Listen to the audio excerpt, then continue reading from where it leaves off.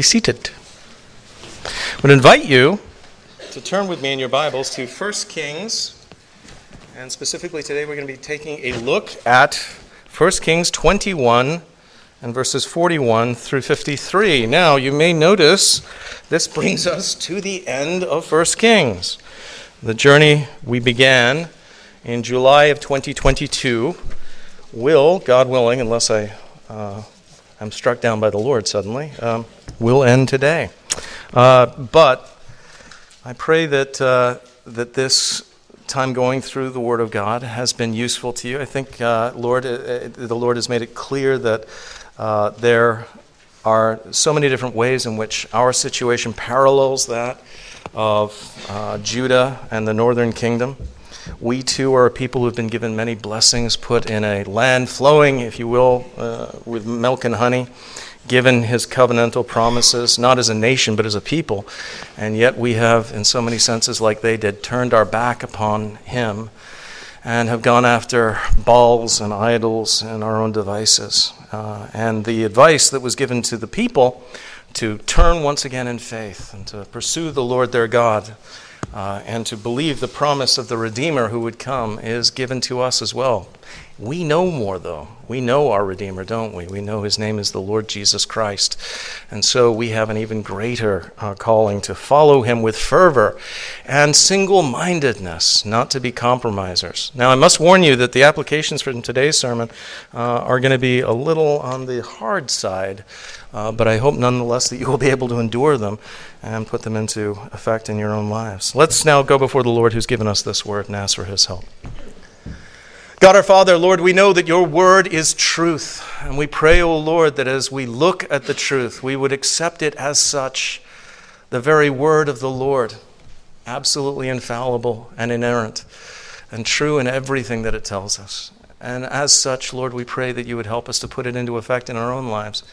As we see the example of a man who turned against you entirely from the very beginning of his reign, wanted nothing to do with you and worshipped false gods. And we see the example also of a man who loved you, but nonetheless was full of compromise. We pray, Lord, that we would disavow both pathways, that it would be our desire instead to follow you with a single-mindedness and a love and a childlike simplicity, that we would put our trust in you, and that you would help us, O Lord, to live for your glory here on earth. I pray, Lord, that you would help me to preach. I feel very weak, but I know, Lord, that you can make up for that. You can use even the weak and contemptible vessels in the household to show your glory. And I pray this day that you would. And I pray this in Jesus' holy name. Amen. 1 Kings chapter 22, and I'll be reading starting with verse 41. I remind you, this is the word of the Lord. Jehoshaphat, the son of Asa, had become king over Judah in the 4th year of Ahab, king of Israel. Jehoshaphat was 35 years old when he became king, and he reigned 25 years in Jerusalem. His mother's name was Azubah, the daughter of Shilhi, and he walked in all the ways of his father Asa. He did not turn aside from them, doing what was right in the eyes of the Lord. Nevertheless, the high places were not taken away, for the people offered sacrifices and burned incense on the high places. Also, Jehoshaphat made peace with the king of Israel. Now the rest of the acts of Jehoshaphat, the might that he showed, and how he made war, are they not written in the book of the Chronicles of the kings of Judah? And the rest of the perverted persons who remained in the days of his father Asa, he banished from the land. There was no king in Edom, only a deputy of the king. Jehoshaphat made merchant ships to go to Ophir for gold, but they never sailed, for the ships were wrecked at Ezion-Geber. Then Ahaziah, the son of Ahab, said to Jehoshaphat, "Let my servants go with your servants in the ships." But Jehoshaphat would not. And Jehoshaphat rested with his fathers and was buried with his fathers in the city of David his father. Then Jehoram his son reigned in his place. Ahaziah, the son of Ahab, became king over Israel and Samaria in the 17th year of Jehoshaphat, king of Judah, and reigned 2 years over Israel. He did evil in the sight of the Lord, and walked in the way of his father, and in the way of his mother, and in the way of Jeroboam the son of Nebat, who had made Israel sin. For he served Baal, and worshipped him, and provoked the Lord God of Israel to anger, according to all that his father had done. The grass withers and the flower fades, but the word of our God will stand forever. If there was any band in my seminary years, way back in the 20th century, in the 1990s, that everyone was supposed to be listening to. It was a band called Caedmon's Call. I was told repeatedly by people who were just gushing with their praise. They're Reformed. The lead singer is PCA, and his name is Derek Webb, so he's probably like related to you, right, or something. So you've got to listen to him. So I got to admit, I tried. I really did. I felt that as a newly minted Reformed evangelical, I really needed to listen to and appreciate the song of my people. So I went and I listened to it, but after a while, I came away thinking the songs of my people are really girly and a little too emo for me, and I couldn't hack it. So I just never got into Caedmon's Call. Well, then in the early 2000s, Derek Webb went solo, and once again the calls came, I have to listen to him. I was told by friends, oh no, he's really edgy, especially compared to Caedmon's Call. He's using strong language in his music. I thought to myself, that makes it better? I mean, I've been listening to rock since the 1970s. Strong language is nothing to me, but I'll try it. But again, I just couldn't get into it. Now, I don't know if you've ever experienced this phenomenon. You probably have at some point in your life. When you tell somebody, somebody tells you they really love this singer, they love this band, they want you to listen to them. And so you listen to them and you're like, I don't know, I didn't really like it much. They won't take that. Why didn't you like it? I'm gonna argue you into liking the music. And you're like, dude, it doesn't work that way. But okay, So we would get into arguments about the music itself and so on. And I remember having several of those conversations on bulletin boards and email lists. This is way back then when the internet was just getting on its feet. But one thing I kept mentioning as I was listening was, do you not hear the social justice and feminist themes coming out of his music? There's a heavy emphasis on the oppressor-oppressed dialectic I see in this. That doesn't usually go well. It sounds like he's making music for postmodern Christians, for progressive Christians, not for evangelicals. And I was absolutely excoriated for that when I first started saying it. They said, well, that's you all over. You're just hyper-reactionary. You're uber conservative. You just can't stand anything that's maybe a little feeling, that's got some emotion in it, that cares. You just don't care. You're a jerk. That's why you don't like him. But his fans, as time went on, became increasingly shocked and dismayed as he strayed further and further from Orthodox Christianity, as he embraced leftism, as he cheated on his wife, Sandra McCracken, and he became essentially a spokesman for gay Christianity. And then just recently, he showed up at the Dove Awards dressed in drag with his friend who is a Christian drag performer who calls himself Flamey Grant. This was his statement to the world. This is what I believe in. This is what I support. And this apparently was supposed to be shocking, but I was not shocked because it was just the latest in a long line of compromises with the world that this man had entered into. Again and again, when there was a decision to be made to follow the Lord or follow the world, he had chosen every single time, I'm going to follow the world. And it shouldn't surprise us, should it, when a long series of compromises results in real evil and real hurt to people.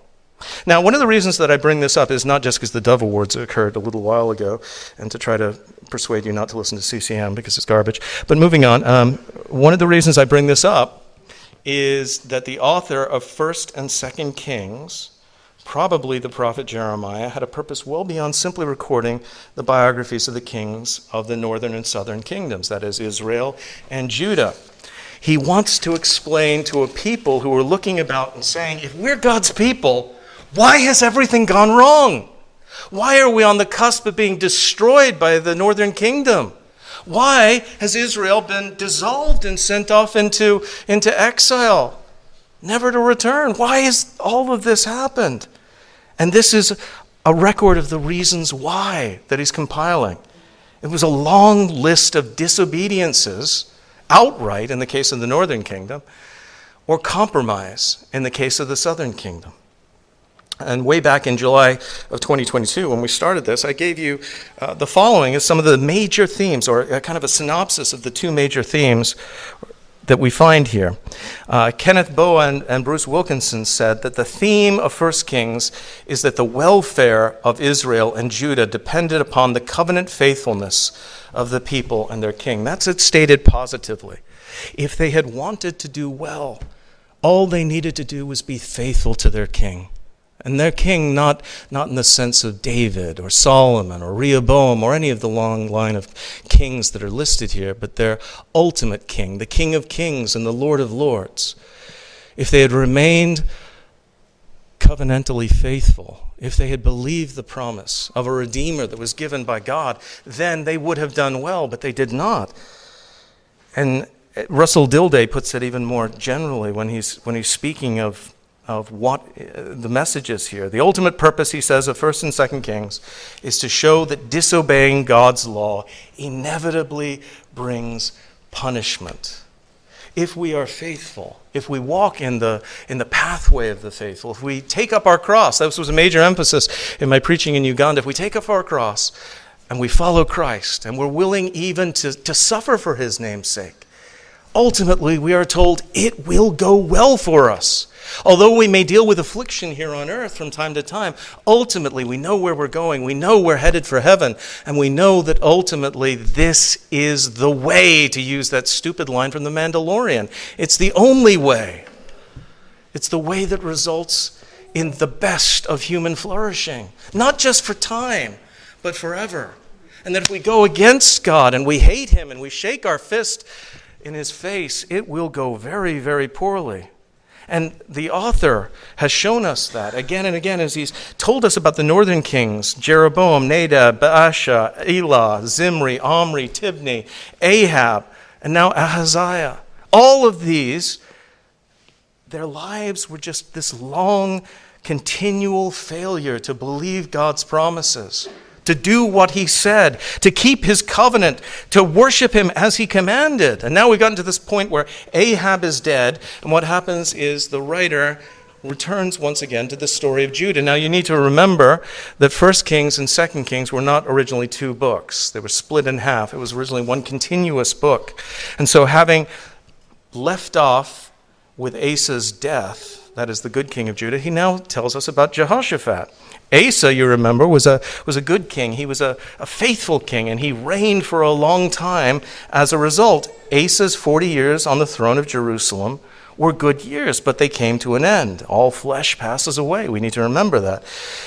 But they came to an end with death from natural causes, and his son Jehoshaphat is crowned in his place. Now, it's interesting that he talks about, the crowning and the coming in of Jehoshaphat, because we've already met Jehoshaphat, because we met him as an ally of King Ahab, which is not some place where we should be meeting a good king of Judah in the northern kingdom in a military alliance. Jehoshaphat had made peace with Ahab, and he had done so by a way that was very, very common in the ancient world, but nonetheless was also something that should never have happened. How did he make peace? He made peace by marrying his son Jehoram to Ahab's daughter Athaliah. And you can read about that particular marriage in 2 Chronicles 21. We don't have time for it at this point. Now, the author, when recounting the reign of Jehoshaphat, wants us to know that it was mostly good. He wants us to know that Jehoshaphat was one of the good kings. So if we divide the good kings and the bad kings in Judah, he comes on the good king's side. But he doesn't sing his praises without any sour notes. He includes that nevertheless. Whenever you see a nevertheless, you should say in your mind mentally, something is bad here. I'm going to be told something that offsets the information that I received before. So he tells us the good news about him, but then he lists the things that Jehoshaphat did wrong. Now, Jehoshaphat was a reformer. Jehoshaphat, for instance, got rid of the male shrine prostitutes. These are the perverted persons. They would have been the shrine prostitutes who were at the altars of Baal and Asherah, men who had sex with men. He kicked them out of the country. We are not going to have that. These perverted persons will not stay in the country. But he did not get rid of the high places. This is one of the first of the compromises that Jehoshaphat entered into that we hear about. What was that all about? Well, you remember that when the people of God entered into the land, they were warned not to worship where the people of the land worship, not to worship as the Canaanites worship. And the Canaanites felt that in order to worship their gods, they had to get as close to them as possible. So they would set aside high places, preferably near sacred groves, and these were considered to be locations where the gods were particularly propitious to them. Unfortunately, in the book of Judges, we see the people of God actually worshiping those false gods instead of going to the tabernacle and worshiping the true God, the tent of meeting. At Shiloh, for instance, they went to the high places and they worshiped false gods, and they made their children pass through the fires. They worshiped gods like Molech. That means to sacrifice, infant sacrifice, in the hopes of having a good harvest, doing things like that. But even after they stopped worshiping those false gods on the high places, there was a tendency of the people of Israel to try to worship Yahweh, the true God, in the false places of worship. Now the Lord had said, "You will worship me in the place that I design, the place where I desire to meet with you." It's not you have to climb up to me. I'll come down to you. I will speak to you through my revelation. I'll speak to you through my prophets. And I will show you the way of salvation through the ceremonies that occur at the temple. All of them pointing forward, we know, to the Redeemer, Jesus Christ. You remember John pointing to Jesus and saying, "Behold the Lamb of God who takes away the sin of the world." And the people not saying, "That's a man, not a lamb, dummy." They understood what he was talking about because the Passover lamb was a symbol of the covering of their sins. By his blood, he atoned for their sins. By his righteousness, he establishes them before God. All of those ceremonial rites, all of that setting apart was supposed to emphasize the fact you are a holy people who will be redeemed to the Lord your God by his means and by his means alone. And so they were supposed to go to the temple and do that, not go up to the high places, but many a time they would say, "Oh, Jerusalem is so far away. It's hours or days away from here. Do you know Mount Gerizim community is just over here. Let's go up to that instead. Let's worship there. It's so much more convenient." I know it's not the right way of worship. I wish I could say that this hasn't, been something that the people of God have done again and again. I can't tell you how many conversations that I've had with people where you're like, "Well, yeah, I know that church is very close to you, but they're Arminian, or they're downright Pelagian, or it's just a rave with Christianity sprinkled over the top." "Yeah, but they're right there. And my kids love it." Well, yeah, of course your kids love music and dancing. I mean, they're kids. But you're supposed to show them the better way. "Yeah, well, we're not going that far. We're going to go here." So the people of God went to the high places, and they worshiped God, and they said to themselves, "That's good enough." This is called compromise, brothers and sisters, and it's not something that the Lord blesses. So Jehoshaphat compromised in that he allowed the high places to continue. He did not want to offend the people. But then he went further. He made this peace with the king of Israel. Now, people seek after peace. It's one of the things that we want from our leaders. There have been cultures that have craved war. The Vikings were always uncomfortable when they weren't at war, for instance. Japan was an entirely war-based society and culture and so on. But most people actually do not like the prospect of their houses being burned, their crops being pillaged, rape, murder, famine, etc., and all of the things that go with war. So instead, they asked for peace. Most often, that's what they wanted, peace with their neighbors, peace sometimes above all else. It was a thing ardently to be desired, but sometimes people desired it too much. This king, Jehoshaphat, made peace with Ahab and then peace with his son Ahaziah. And he entered into a military alliance with them and said, when you go to war against your enemies, who are ultimately our enemies as well, we'll be alongside you. That's why we see him fighting against the king of Syria. But there are certain kinds of peace that should not be entered into. I mean, an obvious example of a bad peace that should never have been entered into was the peace for our time brought home by Neville Chamberlain to Britain, when he signed away Czechoslovakia to the Axis powers. He sent a people into years and years of misery for a false peace that wouldn't even last a year. That's a bad peace. This was a bad peace as well. He entered into an alliance with a nation that knew not God, a nation that defied God, a nation that did evil things. He also did so by entering into a trade alliance with the northern kingdom. Now, it's understandable why they entered into that trade alliance with the northern kingdom. They were directly above them. In order to get any trade coming down from the north, it had to go through Israel to them. Also, the northern kingdom had strong ties with the most trading of all the nations in their area, the Phoenicians of Tyre and Sidon. They even were intermarried with those kings. We remember that's where Jezebel came from. And so by establishing that trade alliance with the northern kingdom, Jehoshaphat was concerned and caring about the economy of the southern kingdom, Judah. He would engage in trade, and they would bring back gold from Ophir. But the Lord was not pleased with either of these things. We can try to be pragmatists, and we can enter into these alliances. We can make ourselves equally yoked with darkness, trying to bring light and darkness together, the people of the Lord and the people who hate the Lord. But the Lord is not pleased by this, and it never works out well. Reading about the military alliance, we read in 2 Chronicles 19:1. You may want to turn there. You'll find 2 Chronicles is just 2 books ahead. 2 Chronicles and 19:1. Then Jehoshaphat, the king of Judah, returned safely to his house in Jerusalem. This is after the battle in which Ahab was ultimately slain. And Jehu, the son of Hanani the seer, went out to meet him and said to King Jehoshaphat, "Should you help the wicked and love those who hate the Lord? Therefore, the wrath of the Lord is upon you. Nevertheless, good things are found in you, in that you have removed the wooden images from the land and have prepared your heart to seek God."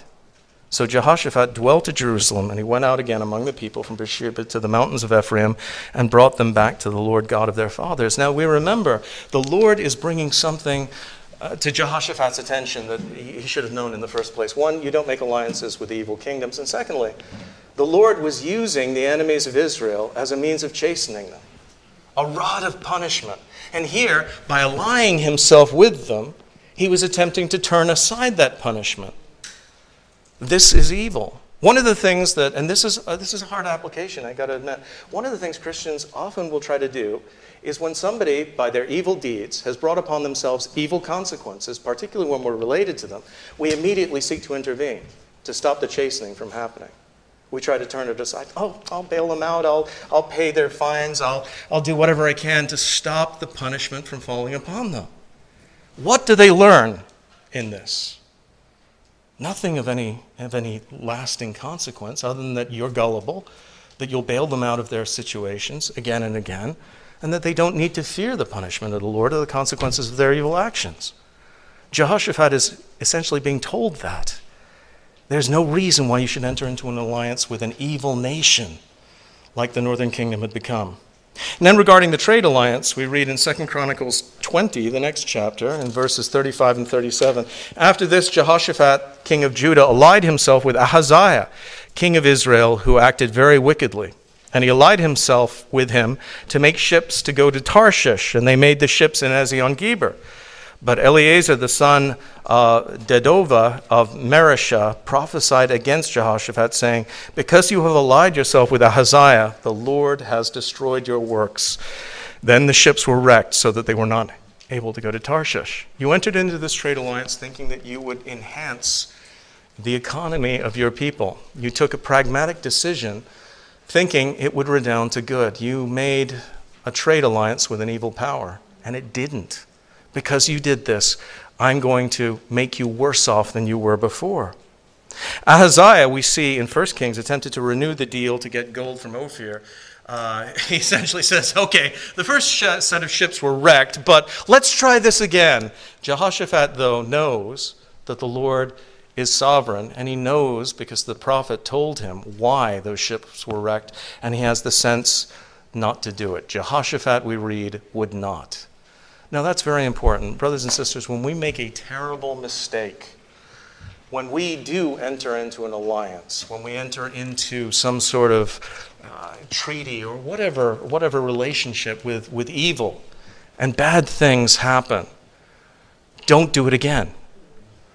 It's a simple lesson, but again and again I see people ignoring it.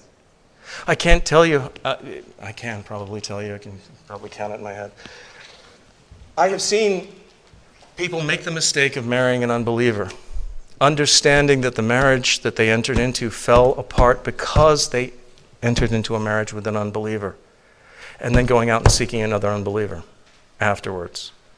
It makes no sense. The Lord showed you this is not the way. He showed you need to be seeking after somebody who loves the Lord your God and who will love you because they love the Lord your God in a selfless kind of way, the way Christ loves the church. But you made the mistake twice. Why? Why would you do that? Well, because we are stubborn creatures, unfortunately. But Ahaziah, in the summary that the author gives us here, is uniformly he's condemned. And not because of military failures, not because of economic mismanagement, not because of political bumbling, but because he continued on in the sins of Jeroboam and his father. He worshipped Baal. His example is terrible. He was someone who at one time had ancestors who followed the Lord. He came from godly forebears, but he did not follow in the way of David, in the way of the tribes that had been established as part of the United Kingdom. He had ancestors who no doubt followed the Lord, believed his promises, worshipped at his tabernacle and his temple, like the majority of Americans have ancestors who did that. And yet, like so many Americans, he turned away from the God of his fathers and worshipped strange gods. He was given over entirely to paganism, and he simply would not repent, would not return. And he brought not just disaster down upon his own head, reigning for only a couple of years, but he brought disaster down upon the heads of his people, Israel. Jehoshaphat knew better. He knew the Lord. He knew what he should be doing, and yet he compromised with an evil king. He marries his son off to an unbelieving daughter of Jezebel in order to have peace from war, in order to have military alliances, in order to have a better economy. And yet all of his compromises ultimately worked towards the destruction of Judah, not the building up of it. Jehoram's wife, his son's wife, Athaliah, had this awful influence upon him. She was, after all, Jezebel's daughter, and Jezebel's influence on Ahab was terrible as well. Jehoram ends up killing all of his brothers, and he walks in the way of Ahab, not David. And as a result, the kingdom under his rule will suffer calamity after calamity. And eventually, after his death, his wife, Athaliah, the worst grandmother in all of biblical history, will attempt to wipe out the line of David entirely. This is not a woman who baked cookies. This is a woman who killed her grandkids. But who engineered all of that calamity that happened under Jehoram? The answer is his dad, Jehoshaphat, through his compromises. Have you ever considered that? How many of the mistakes that our children make are a result of watching us and actually computing the value that we put on things?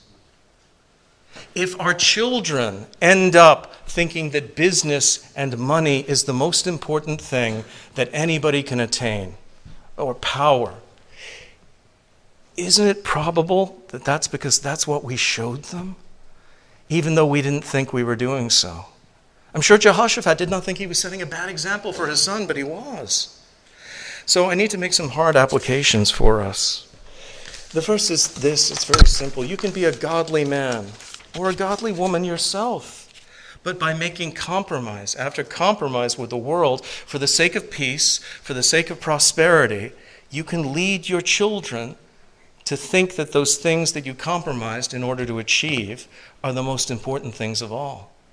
And they can see God as simply an impediment, something that holds you back from achieving the things that you wanted. If you live a life where you are saying, yes, it's very important that we be in church on Sunday, that we worship the Lord our God, but it's also very important that we give ourselves entirely over to our work, entirely over to making sure that we have peaceful relationships with everybody around us, even if that means compromising on matters of truth.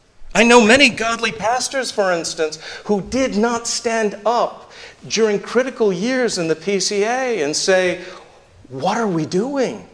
Brothers, let us not do this evil. I know you think this compromise will bring about greater peace with the world, but no. And why didn't they do it? Because they did not want to fight against the brethren in the presbytery or the General Assembly. Because peace is better than war. I understand that. I hated having to stand up and hear groans and eye rolls. Oh, him again. All right, let's hear it, Gadfly. Troubler of Israel, what have you got to say? Don't do this. It's dumb. It's never worked in history. It won't work for us. God punishes denominations that do this. Oh, shut up. Sit down. Do you not see the consensus about you? All of these older, wise men who know better than you. Be gone from us. Turn aside. Heard that for years and years and years. Now, it did not trouble me that there were theological progressives and liberals in the denomination. What troubled me the most was the non-progressives and the non-liberals who stayed seated the whole time, who would not fight against evil, who were willing to make compromise. Oh, it's not a big deal. This is a tertiary issue. It's a third-order issue. This isn't at the center of the onion. Brothers, as soon as you peel the onion, you begin peeling it, the tertiary issues begin to move closer and closer to the core. I spoke to men who were, if we're not denying the Trinity, if we're not ordaining women to the office of pastor, if we're not doing the really big-ticket things, then it's okay. But gradually, we got to the point where the big-ticket things were now the things that were being argued about. We got to the point where we were arguing about justification by faith alone. And that happened because we compromised and compromised and compromised. And finally, I, and by God's grace, the congregation got tired of the long pattern of compromise, and we left the PCA. My life is a lot better since then. I'm not arguing about big-ticket items any longer. It doesn't mean that we have peace and stability and everything's wonderful, and we sing Kumbaya at the General Synod. But it does mean that we are not constantly in danger of compromising on the most important things. Watch out for that in your own family. Watch out for it in your congregation, that tendency towards compromise. I have seen elders of the church not just compromise on doctrinal issues, but compromise on issues that you would not expect them to in their own homes. I have watched as elders of the church have gone along with the marriage of their children to unbelievers for the sake of peace in the family. They had actually compromised on that when they knew that what they were essentially blessing was wicked and would create nothing but heartache in the life of their child. I have seen men give themselves entirely over to their business or their career, all the time saying that they are serving God in that particular area. Do you know sometimes some of the most under-pastored people in the entire church are the family of the elder or the pastor? He spends so little of his time with them. I have been guilty of that, and God forgive me, in the past. Not eldering my own family, not leading them as I should. I have seen families say that getting along with their relatives, getting along with their employer, getting along with the world is most important. And so they never tell them of their danger. They never set the gospel before them because they're afraid of the blowback that they'll receive. I'll miss my next promotion. I'll miss getting this opportunity to do this or that. I'll miss the next academic title that I've wanted for so very long. They're willing to make that compromise and it's not good, and the Lord doesn't like it. If we look at the list of churches in Revelation, the Lord's opprobrium, that is the Lord Jesus Christ, when he's speaking to these churches, falls most heavily, not on a church that's like Ahaziah, that's saying, we're going to worship Baal, we hate you, we don't have anything to do with your covenant. His opprobrium falls most heavily on the compromised church, on the lukewarm church, the church at Laodicea. Open your Bibles, if you would, to Revelation chapter 3. Now, Laodicea was a very wealthy community. They had trade guilds, they produced eye salve and many things like that, but in order for the church to get along and to continue in business, they had to compromise. How did they compromise? By not pushing the gospel, by not drawing the lines, by saying, yeah, I think we can do it. I know that the trade union meets at the temple of Artemis on Tuesday, but in order to continue to do business, I'm going to have to go. So Jesus says to this in Revelation 3 and verse 14, and to the angel of the church of the Laodiceans write, these things says the Amen, the faithful and true witness, the beginning of the creation of God. I know your works, that you're neither cold nor hot. I could wish you were cold or hot. So then, because you are lukewarm, neither cold nor hot, I will vomit you out of my mouth. Because you say, I am rich, have become wealthy, and have need of nothing, and do not know that you are wretched, miserable, poor, blind, and naked. I counsel you to buy from me gold refined in the fire, that you may be rich, and white garments, that you may be clothed, that the shame of your nakedness may not be revealed, and anoint your eyes with eye salve, that you may see. As many as I love, I rebuke and chasten, therefore be zealous and repent. Be willing to suffer shame for the name of Christ. Be willing to be humiliated. Be willing to lose the promotion. Be willing to have your salary cut.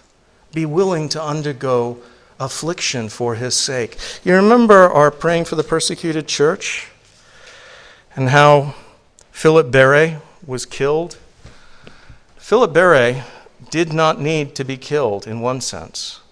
I've been to Uganda twice now, spent a grand total of 3 weeks in the country. Does not make me an authority. But there is no organized Muslim jihad in Uganda. It's not like Nigeria in the northern areas. They're not seeking out Christian farmers and killing them. Why did the Muslims kill Philip Beret? Because he was converting Muslims to Christ. He was sharing the gospel. People were changing. The Holy Spirit was working in their lives.